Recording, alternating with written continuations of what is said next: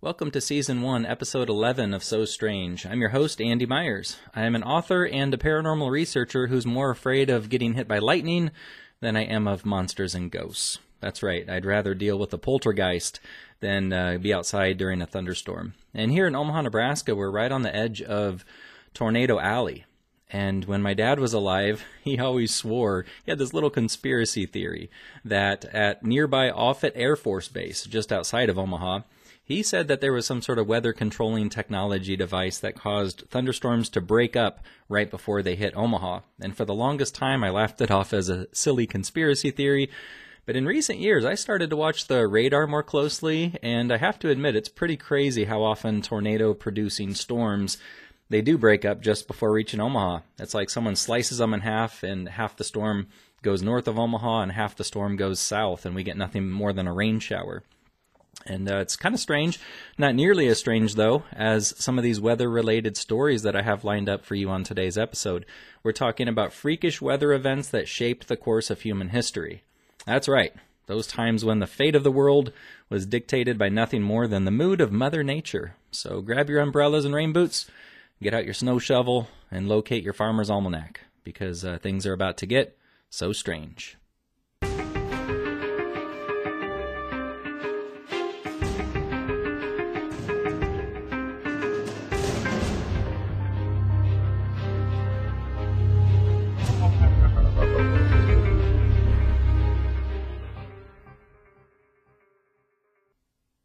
Weather affects us all nearly every day, whether it's the thunderstorm that dampens our picnic, the snow and ice that makes our drive to work take longer, the cold spell that requires our children to bundle up for school, or an event like the California drought that increases food prices. Regardless of what it is, the weather impacts us all directly all the time. Most of us know that it was a change in the climate caused by either an extraterrestrial impact or a massive bout of volcano activity that led to the extinction of the dinosaurs, rise of the mammals, and eventually the emergence of human beings. But since that time, weather and climate have also played a critical role in numerous events that have dramatically changed the course of human history. When I first read extraterrestrial impact, I was thinking, aliens? No, this article is actually talking about a rock from space, a meteor, obviously. But here we go. Number one weird weather-related event that changed the course of human history. We have rain after drought brings first bubonic plague epidemic. The first recorded bubonic plague epidemic occurred around the year 541, killing nearly half the people in the Roman Empire and changing the balance of power around the world. A cold period and severe drought in Africa in the 530s ended with flooding rains. The drought killed crops along with most of the gerbils and mice, an event which then killed off the larger predators that would normally have eaten the rodents. When the drought ended, the rain brought plant life back, which enabled rodents to replace their population. Because the larger predators took longer to grow back, the rodents were able to multiply, overrunning East Africa with mice and gerbils that were carriers of the plague. Merchant ships brought those rodents to Europe, bringing an illness that would spread throughout the known world, laying waste to cities and leaving so many corpses piled up that there were not enough people left to bury them. That's dark. I've got two words for you, though. Mousetraps. If anyone had invented such a thing back then and was able to mass produce it, that person would have been rich. Then again, what do I know? I'm having a hard time keeping wolf spiders out of my basement. 'Tis the season, I guess, right? Just reminds me that it's fall and Halloween's right around the corner. But speaking of spooks and witches, this next one is interesting to say the least. And this next little event took place in 1692. Little Ice Age spurs Salem witch trials. The cold weather of the Little Ice Age may have led to the infamous Salem witch trials in 1692, as witches were thought capable of controlling weather. The cold weather brought crop failures, resulting in hardships, and witch hunts may have occurred because people sought scapegoats to blame. Some diaries and sermons dating from this period suggest that the unfavorable weather was the main cause for the prosecutions. While Salem is the best known witch trial city, there were also numerous witch trials in Europe during the 1680 to 1730 cold spell of the Little Ice Age. Coincidentally, I happen to be going to Salem, Massachusetts next week with my sister and our good friend Anna, and I'm really interested to feel the vibes in Salem. Surely after so much history, there's got to be a heavy energetic imprint on the place. In Salem, 200 people were accused of being witches. Although the numbers are debated a little bit, it's thought that somewhere in the ballpark of 20 people were killed during the witch trials. And witch trials are not new, not a new thing in Europe. They've been occurring sporadically since the 1400s. They became so popular that they continued through the late 1700s, but between 1609 and 1614, up to 7,000 people were accused of witchcraft in the Basque region of Spain alone. At least 2,000 of these were investigated and tortured. 11 of them died. 6 were burned at the stake. 5 were tortured to death in prison, but officials made sure to burn symbolic effigies of the ones who died in jail. And I'm so happy. Gosh, I'm so happy that we live in the 21st century. We're a little relaxed about the whole witch thing. I mean, so much so that kids can go trick-or-treating dressed as a witch without having to fear for their lives. And compared to how dark and superstitious, history is, we really don't have it too bad nowadays in today's world. Up next, 1937. Hindenburg explosion changes future of air travel. Back in the 1920s and 30s, dirigibles looked like the air transportation of the future. Yet the era of the airship ended abruptly on May 6, 1937, when the Hindenburg burst into flames during a landing at Lakehurst, New Jersey. The Hindenburg's covering was made of a very flammable mixture, similar in composition to rocket fuel. Sounds like a bad idea. Just saying. On the day in question, the airship circled the Lakehurst Airport for more than an hour, waiting for the weather to clear.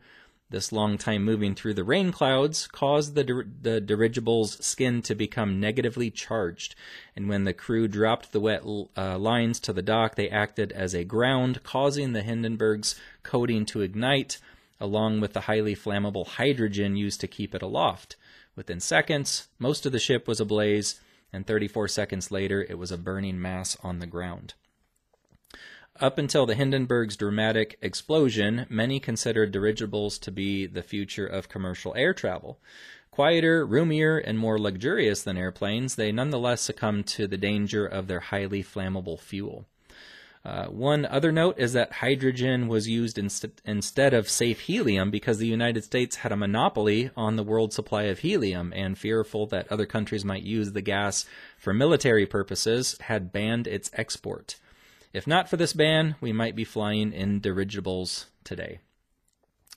Now, I did a little research. The average speed of a blimp is 35 miles an hour. The average speed of a commercial airplane in today's world is between 550 and 580 miles per hour. Now, I'm not saying I'm glad that Hindenburg exploded. I'm not. It was a terrible disaster. But if blimps were still the preferred mode of transportation nowadays, we wouldn't be traveling easily from place to place for business or pleasure because it would simply take way too long. I guess that would make for a convenient excuse not to visit the out-of-town in-laws. You could be like, sorry, honey, I can't go with you to see your parents in California. The round trip's going to take about 4 months, and I only have 1 week of PTO at work. Darn it. Now we go to 1789. Weather helps cause the French Revolution. The Little Ice Age helped cause more than witch trials. It was a major contributor to the unrest that led to the French Revolution.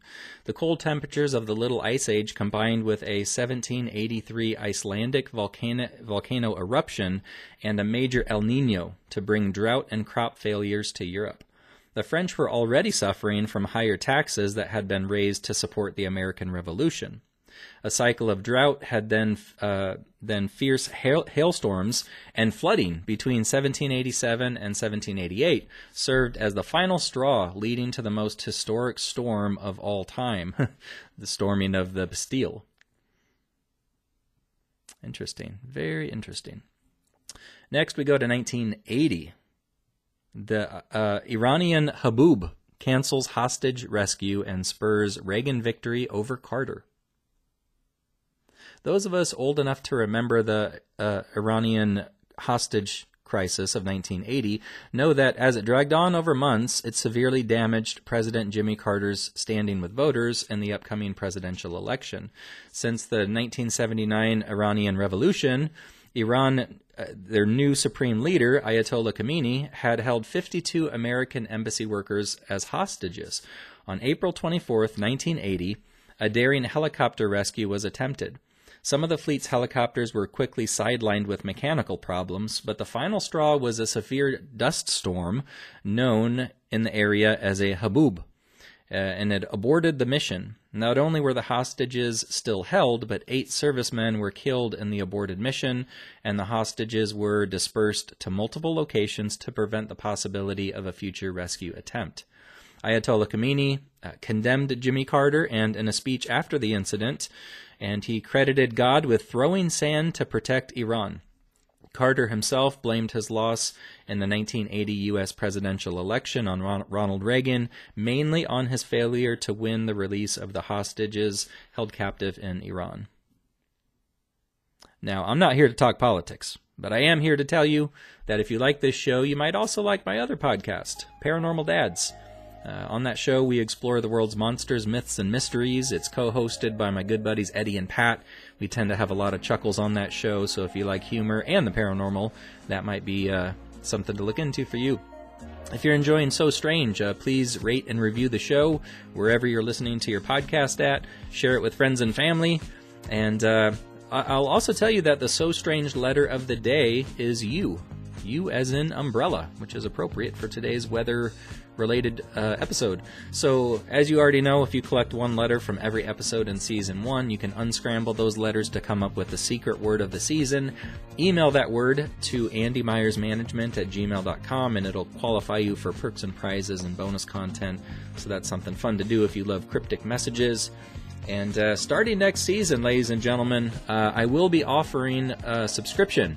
So, still trying to figure out what it's going to be called. Maybe we'll call it Super Strange, but it will be a subscription service for only $4.99 a month. You'll be able to unlock a new episode each week, and I hope you're jacked about that, because I'm pumped about churning out more episodes, new episodes, and up just this next episode, actually, we're going to be on our season finale. So, I'm really pumped about that, and so tune in. Thanks for listening. Hopefully enjoying it so far.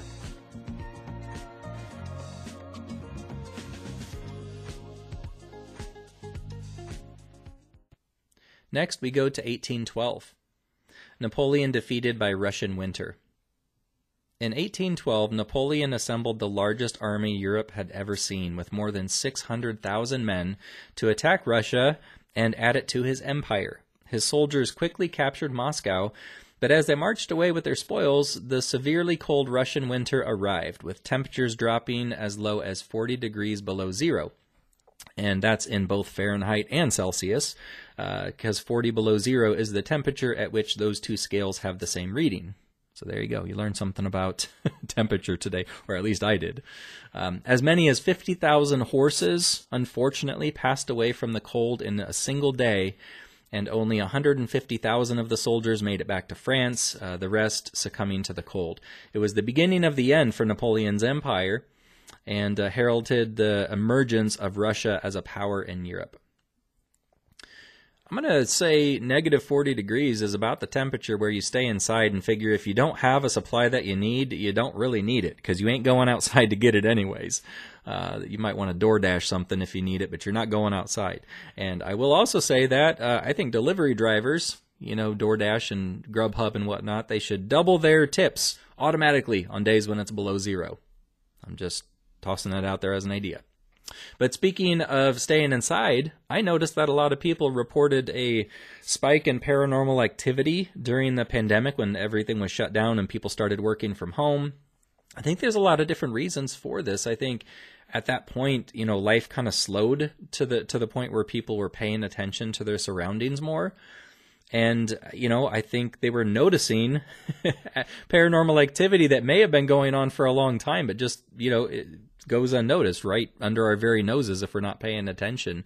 But I also think just the heightened state of fear and anxiety and, just the high emotions of everything that was going on during the pandemic, I think that also translated to more paranormal activity, because increased emotions translates to increased intuition.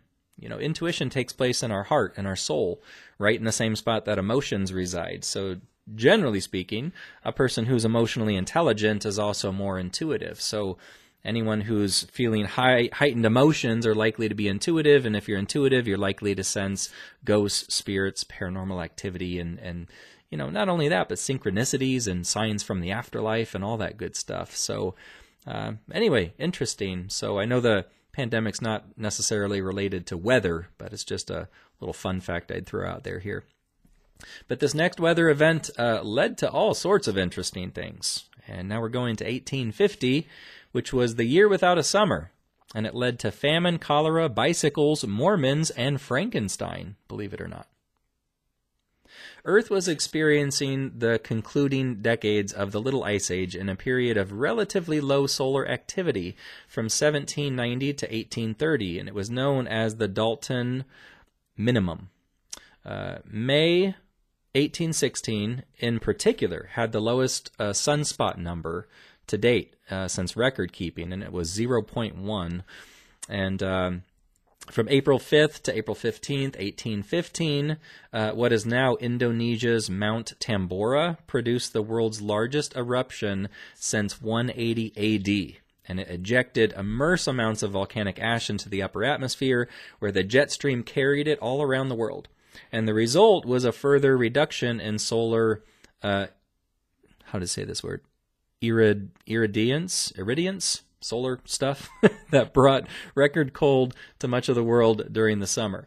The unusual cold played havoc with agricultural production in many parts of the world, resulting in crop failures, dramatic increases in food prices, famines, cultural disruptions, and epidemics of cholera and other diseases.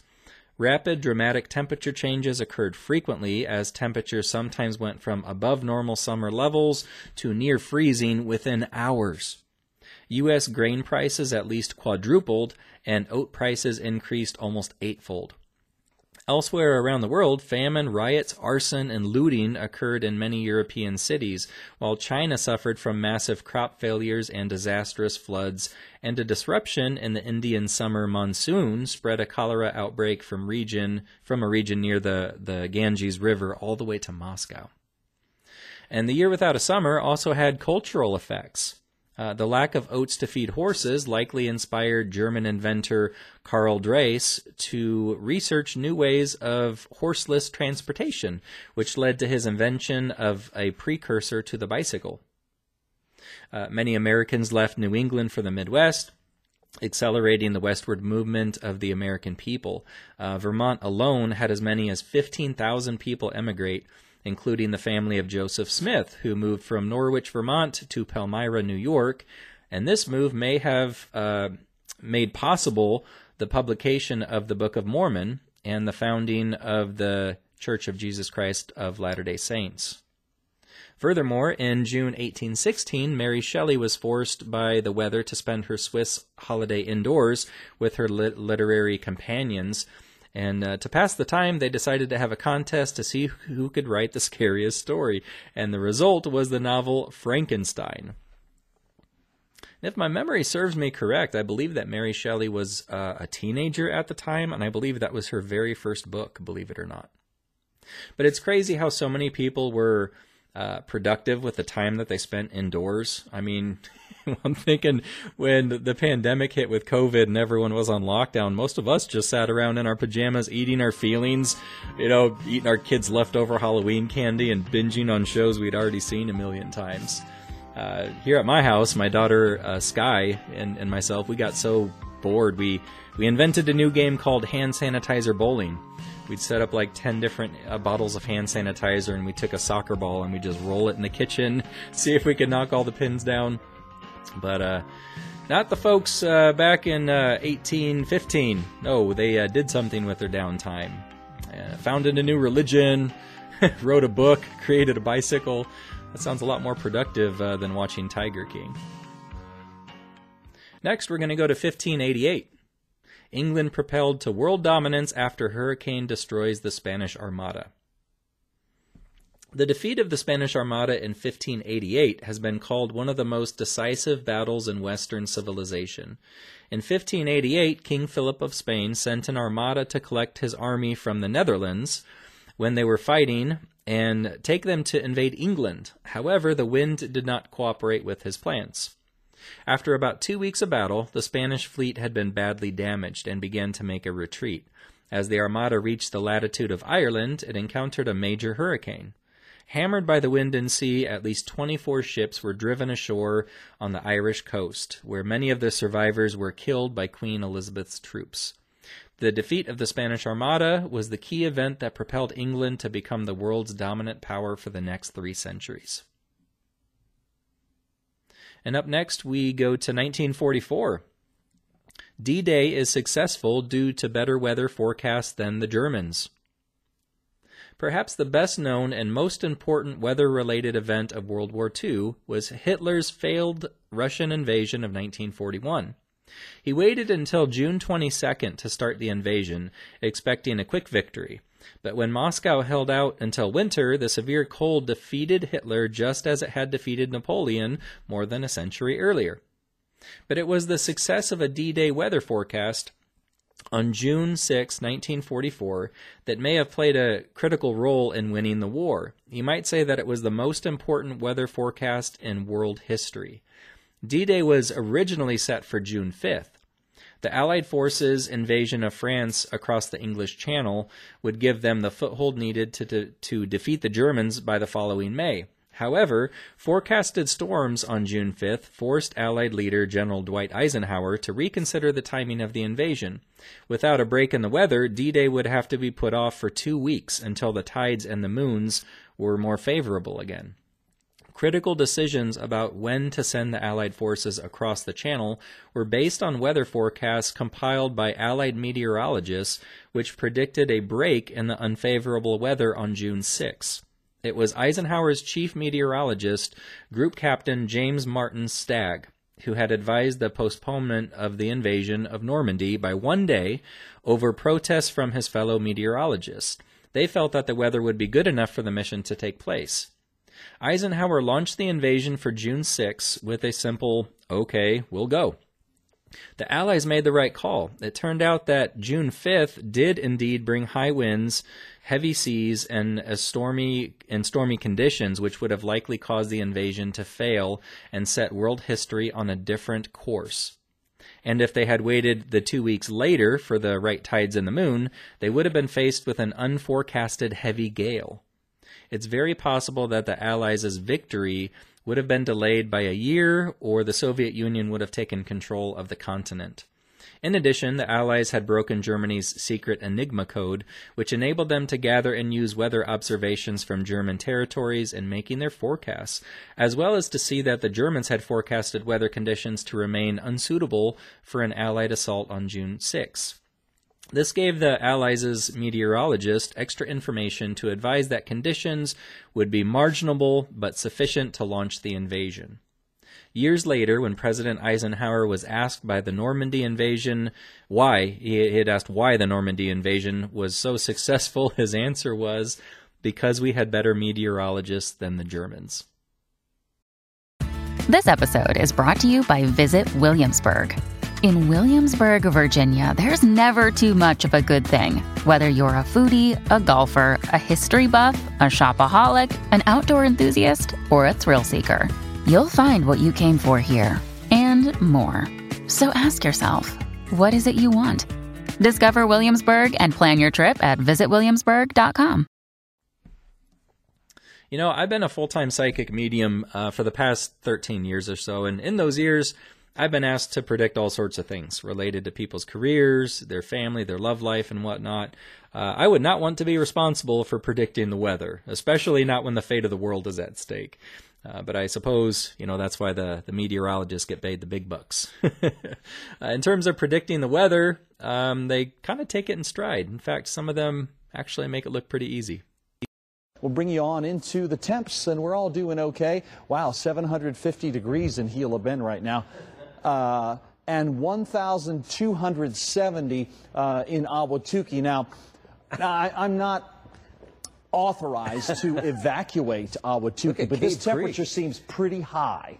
Cade Creek is really Yeah, Cade Creek, Fountain Hills, they don't look good either. And frankly, Wickenburg is a total loss. Oh my God. You might as well just get out of anywhere along this 60 here. It's very warm. Surprise is starting to heat up as well at 1,300 degrees. So, again, the safe spots seem to be Chandler and Mesa. Scottsdale is doing okay so far, but, you know, you're sort of surrounded by some pretty intense heat. So, you know, again, I'm not your dad, but I would get out while you still can. I think steel boils at about this temperature, so Cade Creek, there's probably nothing left up there right now. So don't even bother looting up there. It's not going to be worth it. And that clip was courtesy of Fox 10 in Phoenix on YouTube.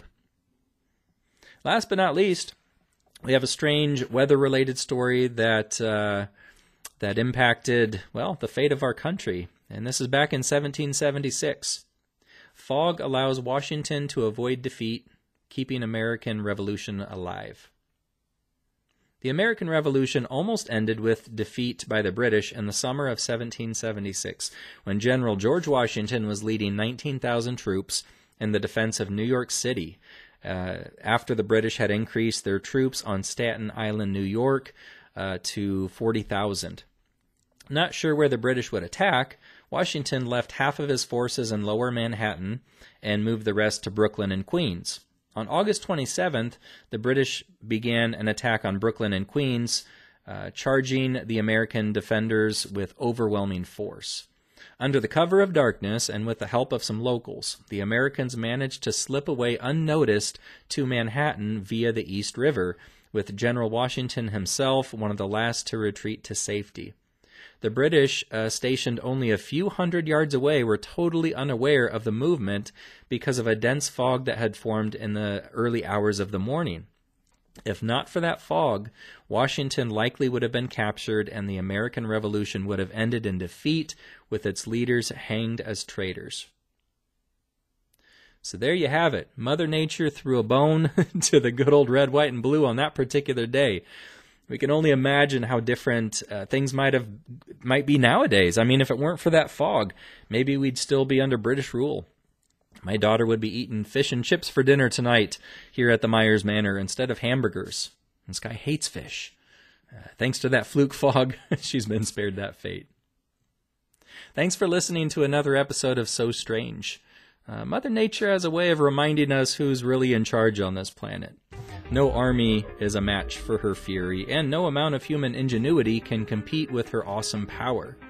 Ultimately, we're at the mercy of the weather on any given day. It shapes our past, our present, and our future. This is how it's always been, and this is how it always will be. We live in a wonderful world where the weather can be so unpredictable and so strange.